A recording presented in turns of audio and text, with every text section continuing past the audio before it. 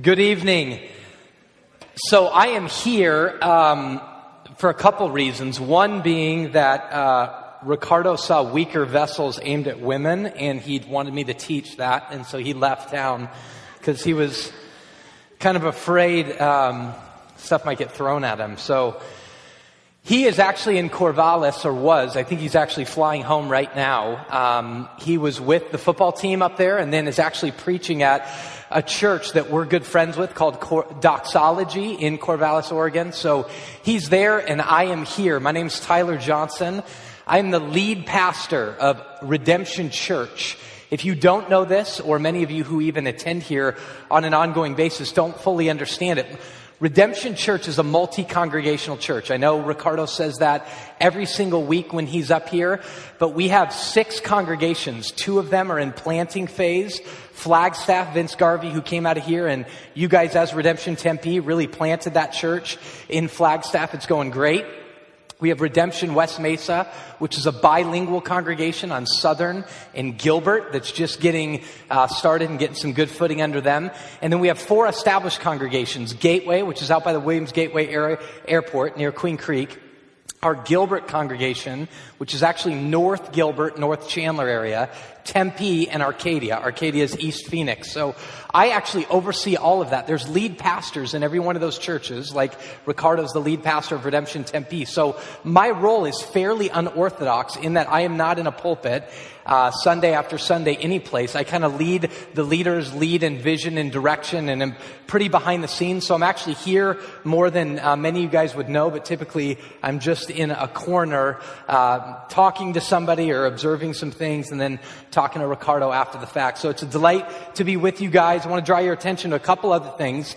Well, let me say this before I do. I was about to forget this. Last week, Ricardo did a vision message for Redemption Tempe, giving you a preview of a series we're going to start after the first of the year called Building a Stronger Church. If you did not listen to that, or were not here last week, get online and listen to that. As you go out the information table, there's some cards there that say Building a Stronger Church. You all are entering into a huge moment to develop ownership of this church with deep belief, and we have huge optimism that the best days of this church are in front of it, and you guys have amazing days behind you and an incredible foundation set. But we're calling all of our congregations to greater ownership, and Tempe has an incredible opportunity in that. So I encourage you to listen to that as well as pick that up. Next week, you all have a turkey drive here, long-term partnership with the Rio Vista Center, who's been serving faithfully for years in South Phoenix. You guys give them turkeys every year for Thanksgiving to give them to families in South Phoenix. We have committed to 350 turkeys.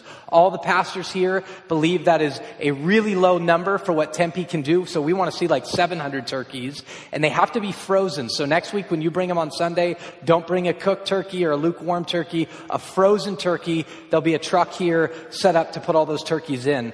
Also, next Saturday, there's an event that Redemption Tempe is partnering with David Platt and Francis Chan. If you don't know those names, they're incredible Bible teachers, incredible pastors that have started a movement called the Multiply Movement. And the idea of it is all based around discipleship. Disciples are ones who follow Jesus, and Francis Chan and David Platt are saying, and disciples, based upon observing what Jesus said, are ones who also make disciples. So they're starting this Multiply. There's going to be a simulcast here next Saturday night from 7 to 9:30. So if you're in this room, you're new to it, you're going, I just want to learn how to follow Jesus, this would be a great place for you. If you're in here and you go, I've been following Jesus for 35 years, and you know that God's called you to make disciples, amazing spot for you to be, amazing spot for Redemption communities to come. Connect with Ryan Arneson or Benjamin Jensen afterwards. They know a lot about it, but get it on your calendar next Saturday, 7 to 9:30 p.m. Here's the last announcement. This Wednesday is First Wednesdays. Redemption Tempe does these faith and culture nights. This week, we're going to look at a very controversial topic and a very controversial public policy topic of immigration. So we're going to look at how should Christians look at controversial topics like this? How do we view government? How do we view this issue of immigration? So this Wednesday night, I'm actually leading that discussion.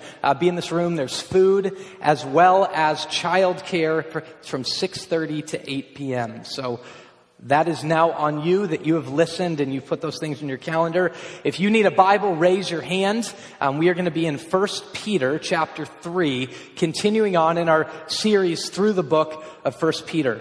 To set context for this verse that we're going to look at tonight, we're looking at one verse, 1 Peter chapter 3, verse 7, and it starts with a likewise. The likewise actually refers back to some verses before in 1 Peter chapter 2, starting in verse 21. So that's what I'm going to read.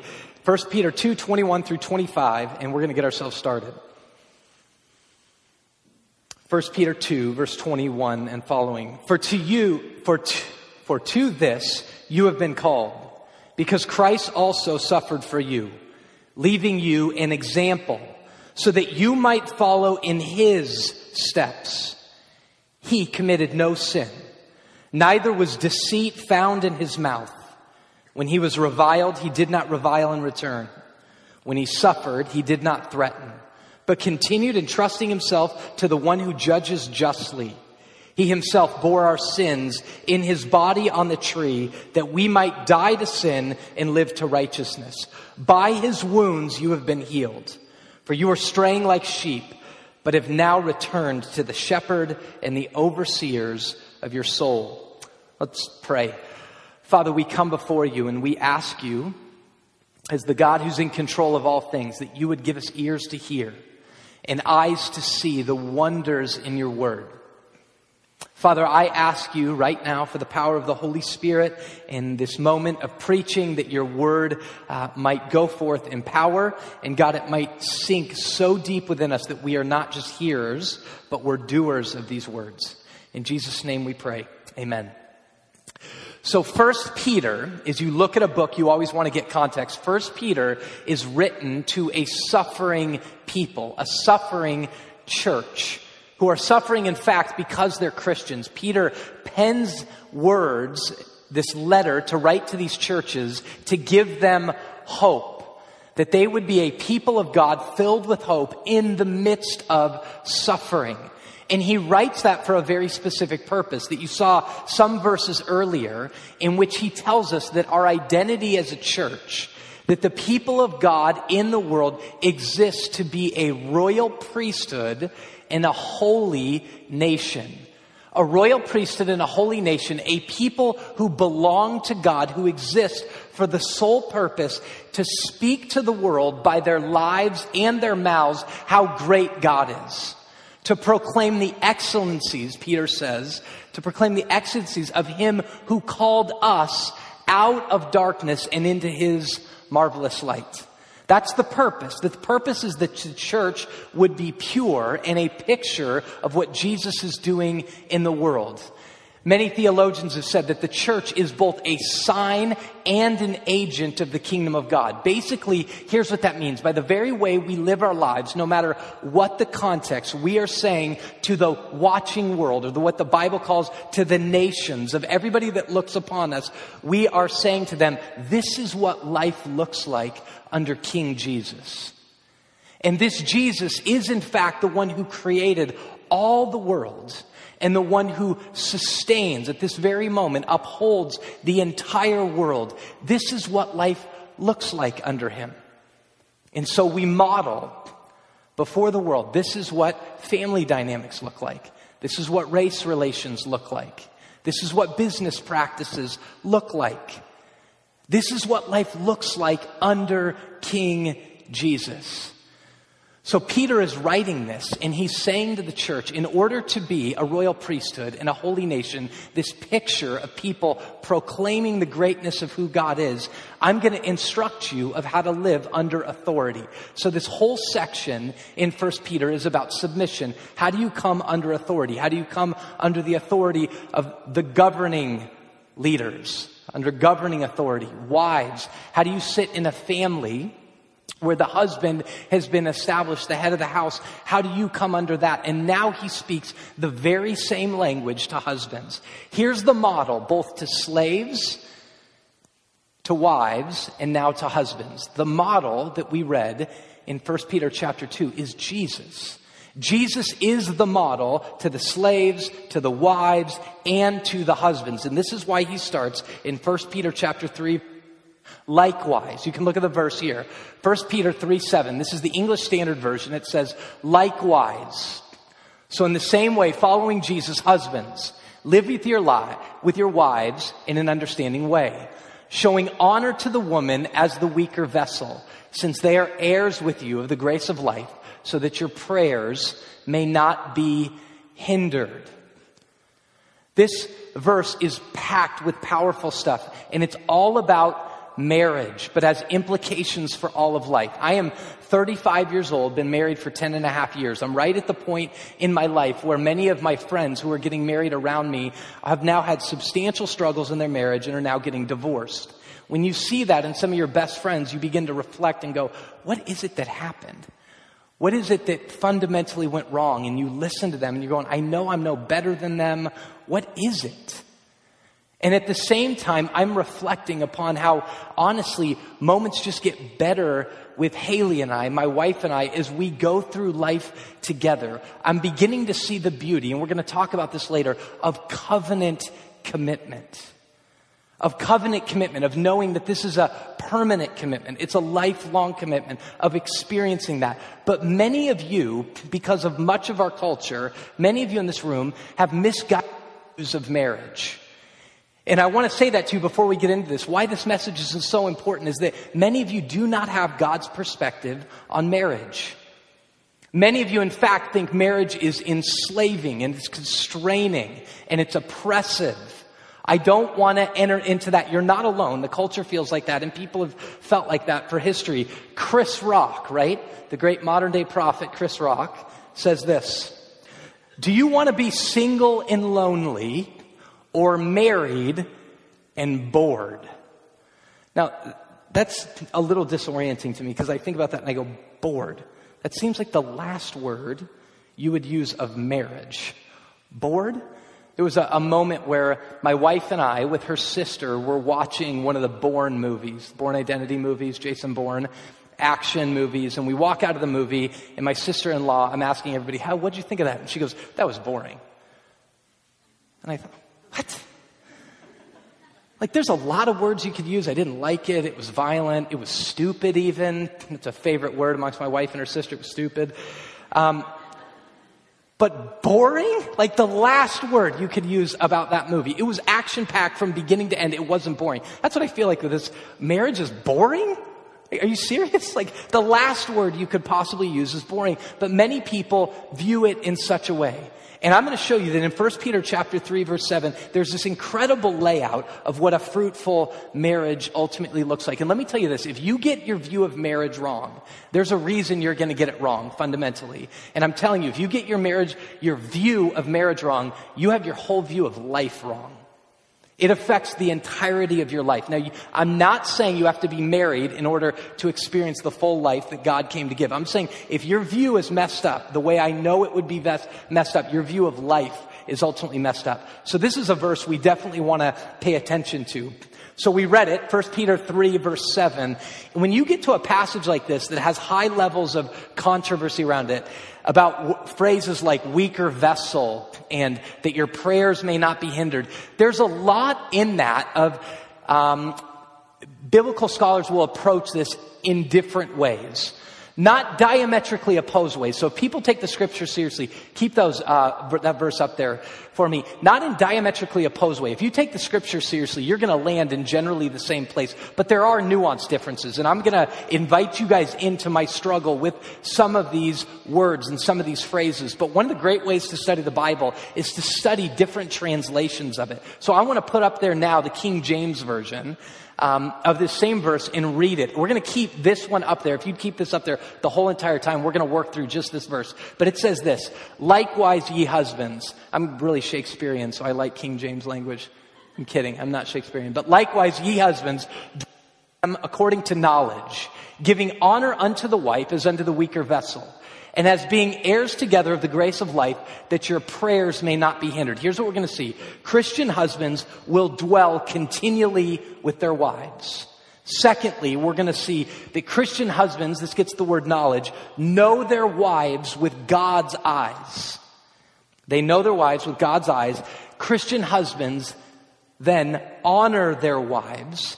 And then the last thing we're going to see is that there's this circle that happens that your prayers may not be hindered, this circle of communion that has to do with your utmost communion with God. So let's get after it and do some work here for the next half hour or so. Husbands dwell continually with their wives. Christian husbands dwell continually with their wives. That phrase is translated in the other versions. Likewise, husbands, live with your wives. Now, Peter is presuming something here that is radically countercultural to the times. Here's what he is saying. Christian husbands will keep living with their wives. Which here's the statement. Marriage, from God's perspective, who made all the world and this institution, marriage is a permanent, lifelong, exclusive union. Hear those words. Marriage is a permanent, lifelong, exclusive union.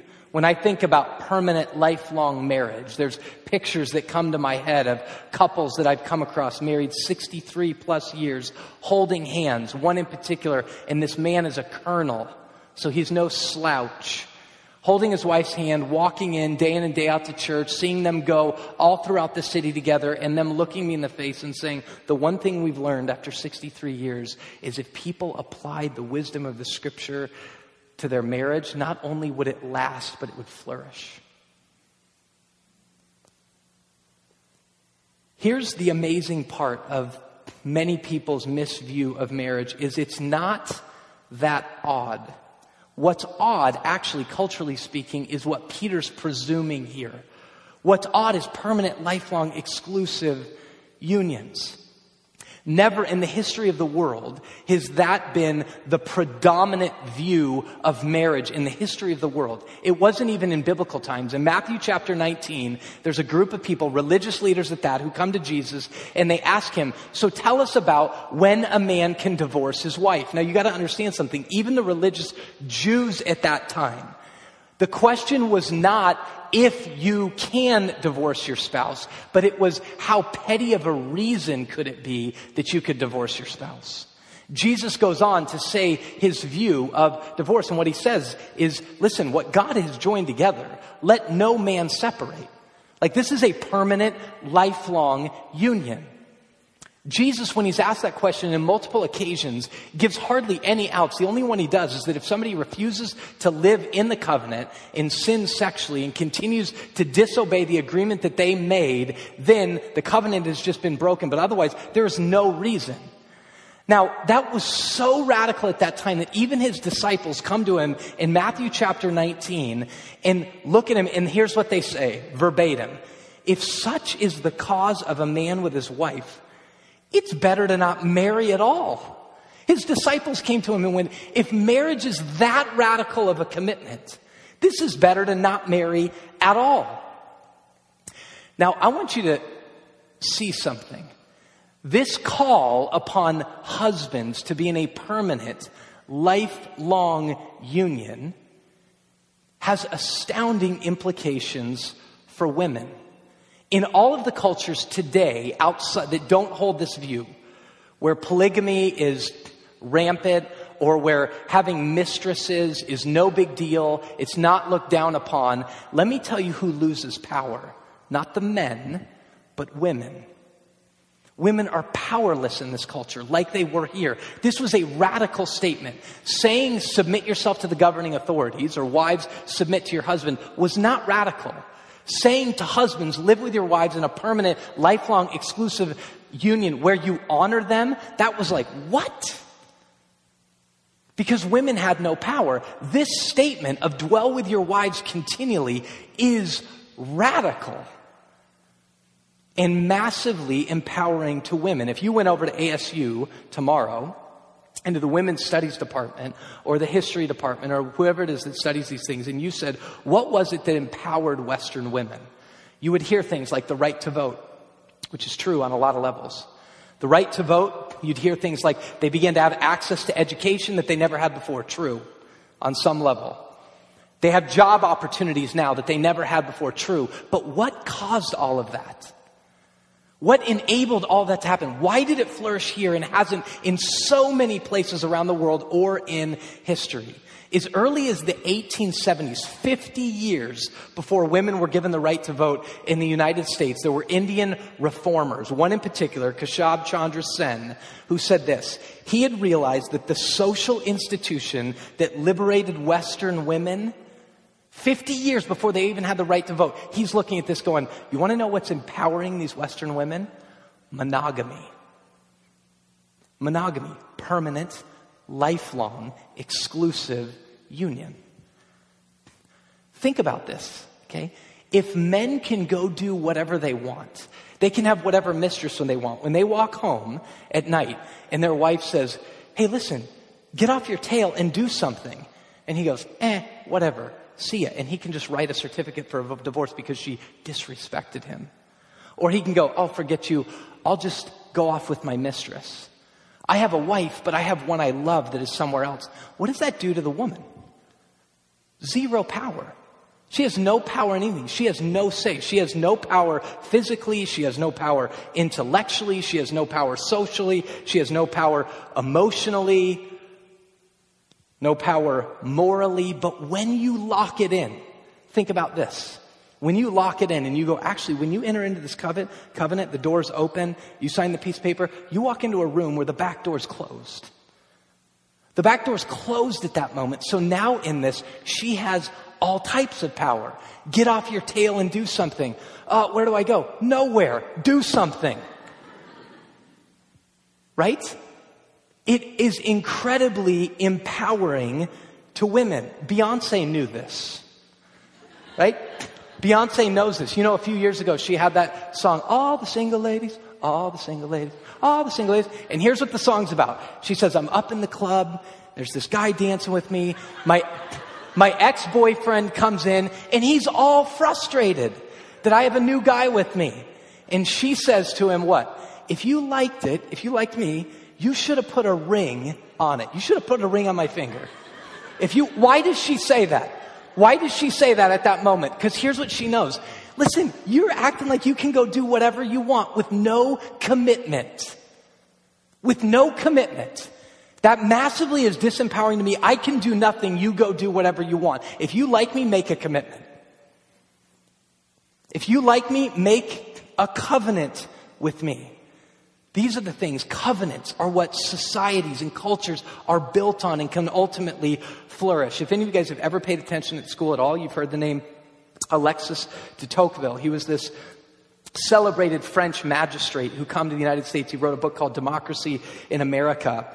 And as he was in it, and he was trying to figure out what is making America become so strong, here's what he says. If anyone asks me what I think is the chief cause of the extraordinary prosperity and growing power of this nation, I should answer that it is due to the superiority of their women and their family life.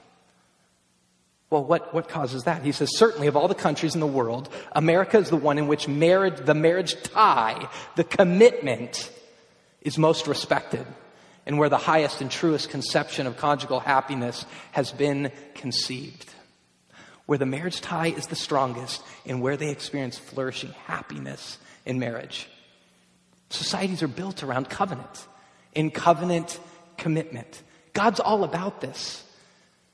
Church, He's all about this. He's all about flourishing. He's all about joy. And so this makes us face this reality, this duel between covenant and consumerism.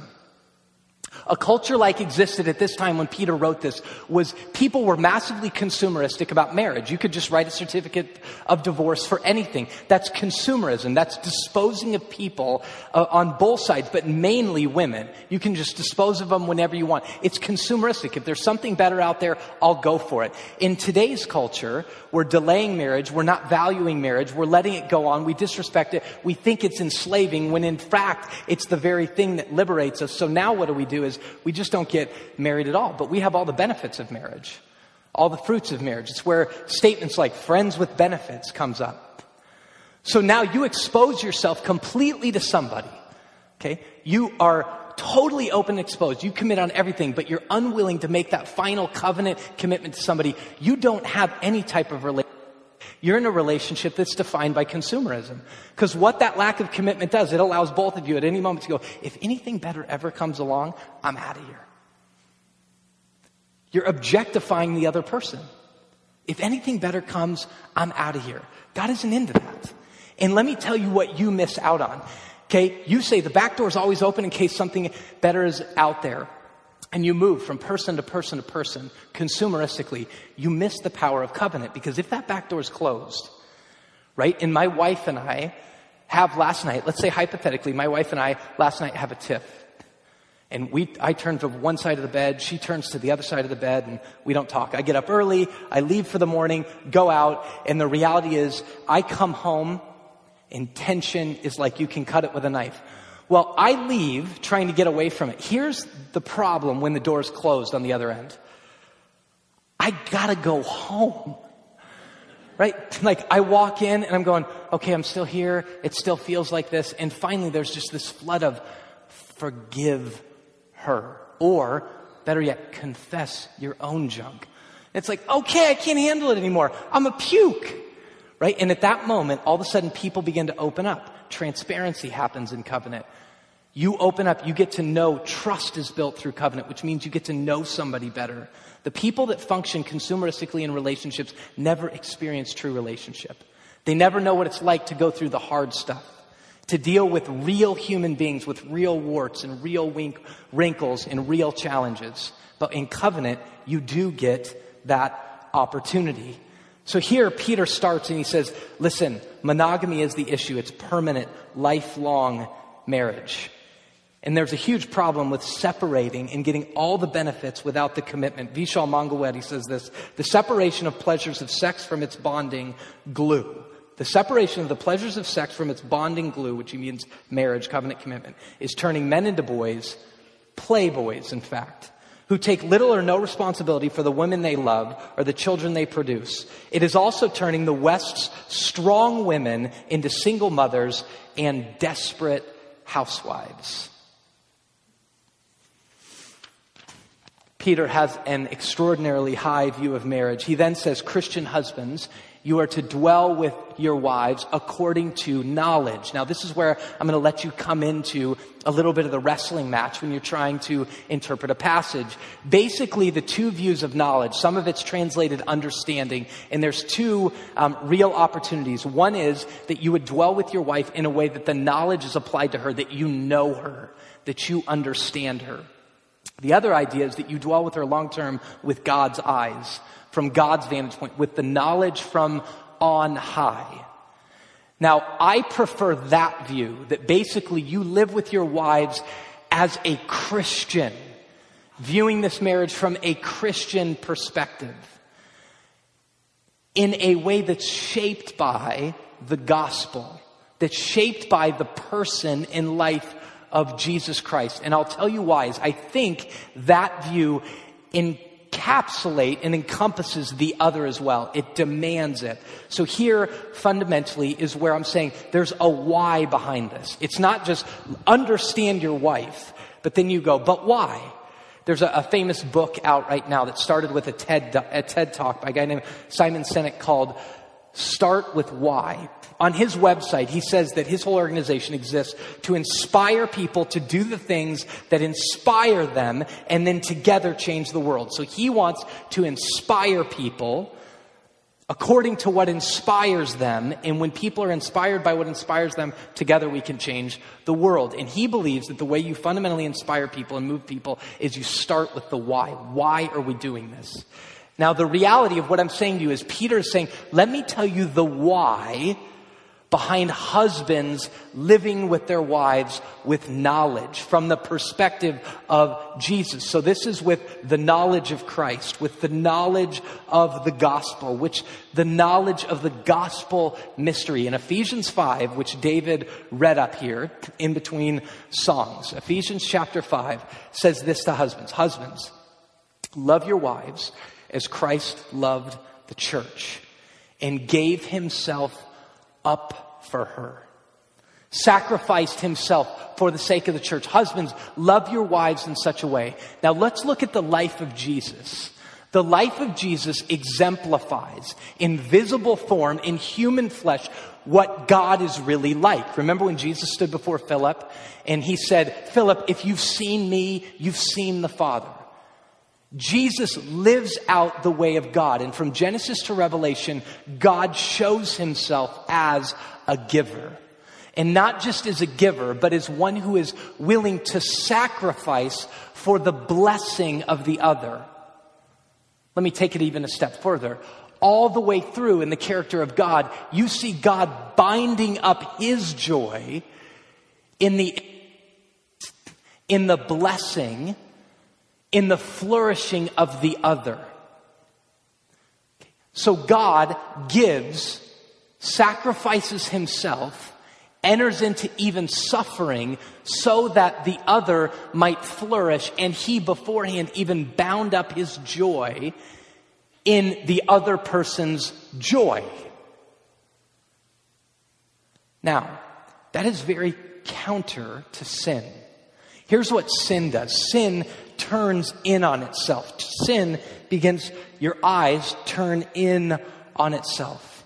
You disobey God, the God who is constantly outward focused, thinking about the blessing of others and love.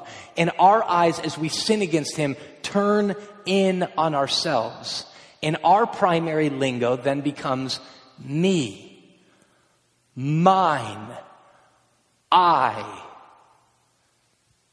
Now, what's profound about that is Jesus says the way you're supposed to live your life is to love your neighbor as yourself. To husbands in Ephesians chapter 5, he says, love your wives, husbands, as you love your own body. And then his logic in Ephesians 5 is nobody just disregards his own flesh. You care for it and you nourish it.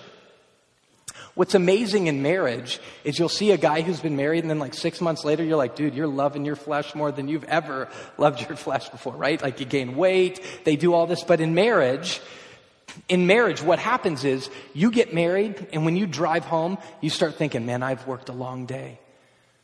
I hope she has something planned for us, right? And as it goes on, now you have kids. I hope she's got the kids under control because it's all about me. Mine. Look at what I did today. What do you have for me? Now that's the nature of sin, not just in marriage, in all of life. All of a sudden, everything becomes about you. You walk into a room, everybody's looking at you. No, they're not, right? Everything becomes about me, mine, I. Sin bends itself inward. I sit with my kids. My boys are at age of being intelligible, and we'll talk all the time. And I'm trying to get them to understand the me, mine, I language. It's going to make you miserable. Like God didn't create you. He created you in his image as a giver.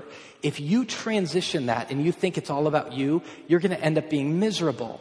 And then they'll look at me and go, what's miserable mean, Dad? You're like, unhappy. You'll never be happy by functioning out of the logic of me, mine, and I. It will break you down. It will break your relationships down. In the end, you won't experience the life Jesus came to give, which he said, I came to give you life and give it to the full, the abundant life. You'll actually live the life of the enemy who's convinced you of me, mine, and I. And the Bible says that he's actually out to seek, to kill, and to destroy, to rob you of joy. God's here to give you joy, and he says, turn your eyes outward. Sin says, turn your eyes inward, and that is massively destructive to you and to marriage. Tim Keller says it this way. He says, self-centeredness is a havoc-wrecking problem in many marriages. And it is the ever-present enemy of every marriage. The ever-present enemy of every marriage is self-centeredness. It is the cancer in the center of a marriage, and when it begins, it has to be dealt with. Now, what happens to cancer that's undealt with? It kills people. But Keller says self-centeredness is ever-present. Remaining sin, even in a Christian's life, it's there, and you constantly have to deal with it. My constant temptation of my flesh as a husband in marriage is going to think, me, mine, I. And he says you have to get on top of that and actually communicate to yourself, you have been redeemed. You have been transferred out of this domain of darkness and into the kingdom of Jesus. And in his kingdom isn't about me, mine, and I. It's about the other. It's about considering the needs of others as more significant than your own. It's in fact binding your joy up in your wife's flourishing. That's the knowledge, living with her according to the knowledge, according to the shape of Jesus, the structure of who he is, the way of the gospel, that the way down is in fact the way up. In which I'm willing to enter into this, and men are called to. Now hear this is crazy, because women have just been called to submit, and here what we see fundamentally is that men are called to submit or subordinate their own selfish desires for the blessing and benefit of their wives. You know, before Ephesians chapter 5, when he tells wives to submit to their husbands, he says, the verse right before that, he says, submit to one another out of reverence for Christ. There is a mutual submission, even in marriage. It's spoken of in 1 Corinthians chapter 7 in regards to sexuality inside marriage, is that the man doesn't have authority over his own body, but the wife does. And the wife doesn't have authority over her body, but the husband does. There is mutual submission, which doesn't take away headship. I'm going to get that in a minute. But the men, in your very role, are called to submit and subordinate our selfish desires for the blessing of our wives. Now, that is very contrary to the way many people view headship. Many men take headship, which is taught in the Bible. It's very biblical. And they go, I'm the leader, so therefore it's all about me. Jesus is going, no, you're not living according to the knowledge of me, the knowledge of the gospel. Because the knowledge of the gospel would say, even when you have a position of authority or power, you have it for the purpose of service. So men, hear me on this. When the Bible calls you as head of the family, you know what that means you need to lead in when you understand your own sin? You need to be the lead repenter. You need to repent and confess your sin faster and more vocally than anybody else in your family. You need to be the lead forgiver, that you're the quickest to forgive and extend grace the same way Jesus did. You're the lead servant. This is the way of Jesus. I submit my own selfish desires because my joy is built up in the benefit of the other person. That's what headship means. Is that I am willing to sacrifice myself for the good of the other. Power, I am convinced, is one of the most misunderstood things in all of Christianity. People view it as evil, as bad. The reality is it can be used for infinite good or for infinite evil. And when given for ultimate good, it means more service, more love, more blessing, more benefit. Because you're leading in repenting, you're leading in forgiving, you're leading in using all that you have for the benefit of the other. Here's the one thing I would love Redemption Tempe to see, and certainly the husbands in here, or those who are going to be married, but everybody. Understand that sin wants to turn its eyes inward upon you, where grace in Jesus, in the gospel, is here to liberate you to actually think about others more highly than you think about yourself. Fight sin's temptation to turn your eyes inward. He then says, according to knowledge, giving honor unto the wife. So here's now he starts playing out, what does this actually look like? So you live according to Jesus. What does it actually look like in the day-to-day? Give honor to your wife. Right now in election season, there's all of these dishonoring ads. Actually, when one comes on and it's just a pure endorsement, like a candidate endorsement that's giving logical reasons of why this person is endorsing this candidate, and they're giving honor to them. Right? Here's what giving honor means. To honor someone is to attribute value to them, to esteem them as having value. I like those ads. Whether I agree with the person or not, I like those ads. The honoring ads, as opposed to the dishonoring ads. Sometimes it's easy to understand a word when you understand its contrast. To dishonor someone is to view them as having little, lesser, or no value. That's what a lot of these ads sound like, right? Like this person has no value at all. He says, honor them. Throws in the face the whole idea of headship of saying, this woman is lesser than me. No, honoring them is saying you actually esteem them higher than you. The giving of honor, the seeing of value in this person. And Peter says we should do that to all people. In 1 Peter 2:17, honor all men, love the brotherhood, fear God, honor the king. So why to honor the wife? He says, honor the wife as unto the weaker vessel. Now, highly controversial statement, right? Okay, one of the things I want you to understand is that this verse does not say, give honor unto the wife because she is weaker.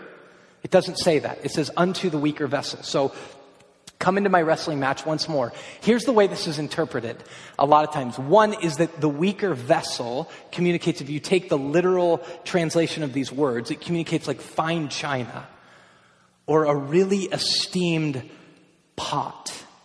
Right? Fine china. What do you do with fine china? You esteem it, you talk about it, you bring it out at huge, nice occasions. It's fine china, which is true. I believe he's saying in honoring your wife, you esteem her to the highest level. I think that's true.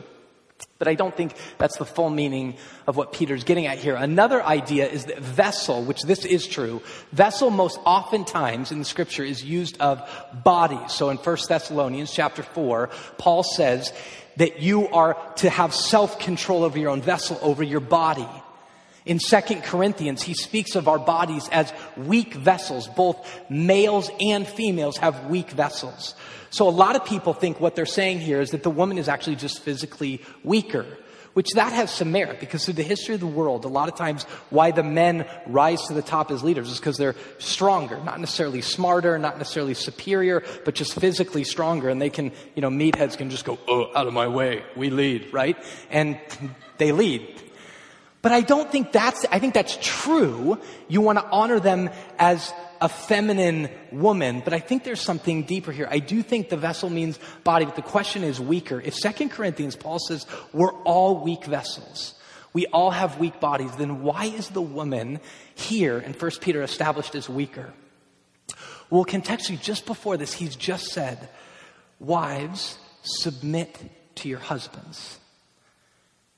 Take on this role knowing that you are not inferior by any stretch of the imagination.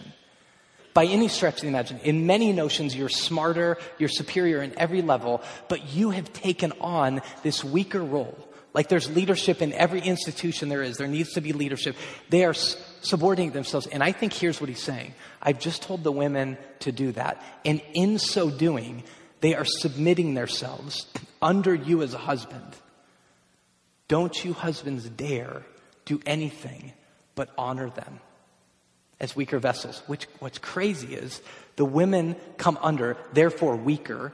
They're coming under, fulfilling their role in obedience. And now he says, honor them, esteem them highly, subordinate your selfish desires even under them that you might exalt them. Now going back to the structure of the Bible, always, take Philippians 2 as an example. Jesus Christ, who is in the form of God, he's God, does not count equality with God as a thing to be grasped, but humbles himself, comes into our mess of sin, leaves perfection of the Godhead. He has no needs of anything. He enters into our mess, humbles himself to come down, then humbles himself to a criminal's death on a cross. Why? That we might be freed. For God so loved the world that he gave his only begotten son, that we might have eternal life. He comes under us for our blessing. And Hebrews says, for the joy that was set before him. He bound his joy up in our blessing and in our benefit. And here, women take the weaker role, and he says, husbands, honor them and exalt them as the weaker vessel. That's the structure of the Bible. Is that you're constantly counting the needs of others as more significant than your own.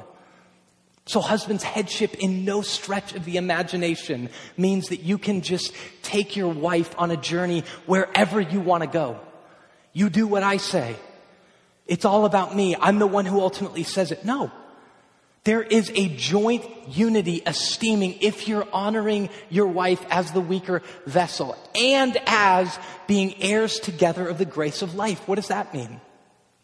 Well, that's bringing in this future reality that in the future, women and men both will co-reign with Jesus.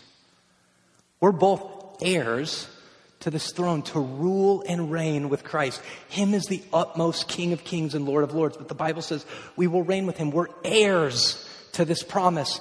Co-heirs. Do you know in that context in time, the only heir was a firstborn son? Son. If that firstborn son died, it went to the secondborn son. If it went to the secondborn son died, it went to the thirdborn son. If there wasn't another son, it would not go to a woman.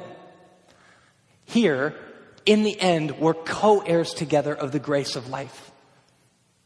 So what does this look like? Well, here's what it would look like in the context of marriage. Men, you honor her, you speak well of her, you listen to her. Now this obviously then means the knowledge is that you have to get to know your wife. You have to listen to her, you have to understand her. It would mean that you would look at her and value as highly, if not even higher, her calling as much as your own. You would do what Paul says to Timothy to do in his own life. Fan into flame the gifts God given you. You're constantly trying to fan into flame the gifts and abilities that God has given your wife. That you might honor her. You might esteem her. If you have children, you demand that your children speak well of her. You would bring out the best in her. One commentator says this: what a wonderful thing submission is in marriage. The wife seeks to glorify her husband, but submits to him. The husband uses his leadership to glorify his wife as he exercises leadership over her in a way that sacrifices his own personal interests to bring about the best interest of his bride. I was talking through this message with Benjamin Jensen today, who's a resident here, and he said this: Peter is not saying, just as a clarifier to end this point, Peter is not saying that women are weaker in ability or skills, or intelligence or productivity, and especially not in value or worth, but they are weaker positionally in that they have joyfully, lovingly submitted themselves to their husbands. They choose to serve their husbands as Christ served us. Therefore, how much more should husbands serve and honor their wives? This has nothing to do with positional inferiority. Peter's making that clear, that point very, very clear. This is about submission and then husbands coming under and glorifying their wives. He then enters with what I call this communion circle. He says, you live this way that your prayers may not be hindered. Now, as we end, think about this, because this is an extreme statement. Prayer is communion with God. Colossians chapter 1 says that Jesus made us by and for himself. So our purpose in life is to have communion with God. And he says here, your communion with God, your prayers will be hindered if you don't live this life of love to your wife. John chapter 15, verse 5, Jesus says, apart from me, you can do nothing. Your communion's hindered with God, you can do nothing. Now, what's crazy, if I can do nothing, to live this life, this self-sacrificial life, you're going, if you're like me, you're a husband going, I can't do that. Everything in me feels like it's pulling me to me, mine, and I. How do I think about the other is more significant than your own? And you go, I desperately need God and his power. But the funny thing is, if you don't live it, your communion with God is hindered. But as you live it, the communion channels are opened up. Or as the communion channels open up and you ask God for help and he gives you the power to do it, more channels are opened up for more of him. And the less you do it, the channels close. That's an amazing circle, that the very life that you live of loving your neighbor as yourself, loving your wife as your own body, enables you to experience fuller communion with God. Let's pray.